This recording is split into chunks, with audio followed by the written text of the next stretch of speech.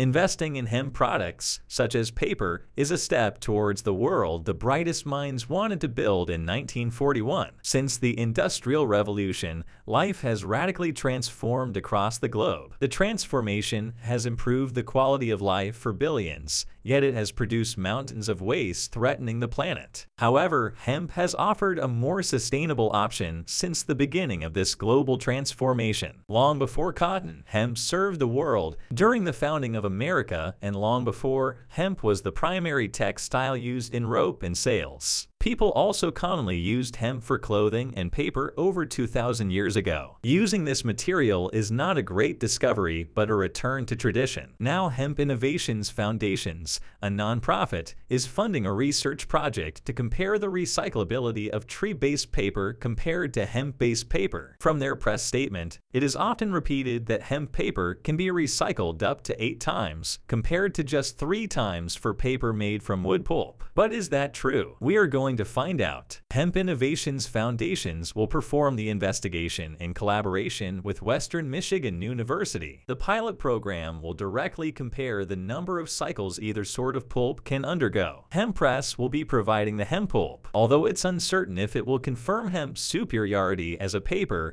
it's exciting to see progress. Certainly, America has improved its paper recycling rate over the last few decades, reaching 68% in 2021. On the other hand, using tree pulp requires sourcing material from trees, which often leads to deforestation. So, hemp may offer a longer lifespan as a recyclable paper and doesn't require deforestation to harvest. Additionally, hemp takes less than a year to harvest compared to the 10 to 20 years it takes the average paper tree. 1 acre of hemp can outproduce at least 4 acres of trees. If hemp paper is also revealed to be more recyclable than wood, there is no reason not to make the switch. Serving the planet means total equilibrium. In the 1941 issue of Popular Mechanics, an alternative reality is described. The issue describes Ford's plastic car alternative that was comparably lighter than the steel models. After describing the newly created decorticator that made it possible to process hemp,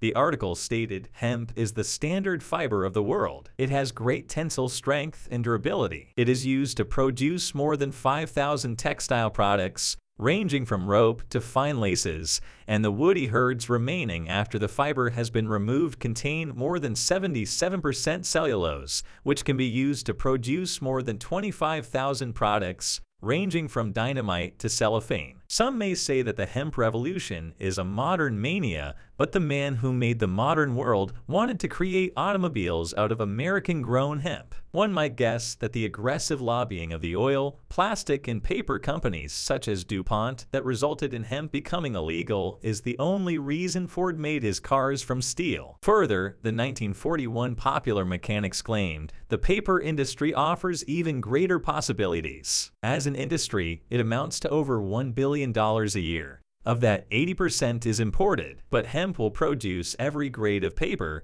and government figures estimate that 10,000 acres devoted to hemp will produce as much paper as 40,000 acres of average pulp land. So, hemp has been one of the best resources to rely on since the beginning of recorded history. It continued to be so from the dawn of the Industrial Revolution to the modern day. When paper spread throughout the world, much of it was hemp. If it's been in use since before Jesus died, it's likely to remain an option for the foreseeable future. In contrast, forests can die. The Amazon rainforest is regularly put at risk for farming purposes. Even Henry Ford contributed to that through his founding of Fordlandia. He wanted to start a rubber plantation there but failed to listen to locals and thus never had a successful crop. If he had been allowed to grow hemp at home, one can only wonder what would have happened to his American plantations. Industrialism doesn't mean environmentally hostile. No one wants the world to suffer. Everyone wants to make money. When considering how things ended up the way they did, consider the role of legislation in shaping the world. Without hostile legislation against hemp, America would likely still be using it as one of the primary textile crops throughout the nation. Perhaps automobiles would run on ethanol, as Ford designed, rather than oil. It's not the machines that are evil, but the lack of risk assessment is negligent. Further investing in hemp products, such as paper, is a step towards the world the brightest minds were building in 1941 and centuries before.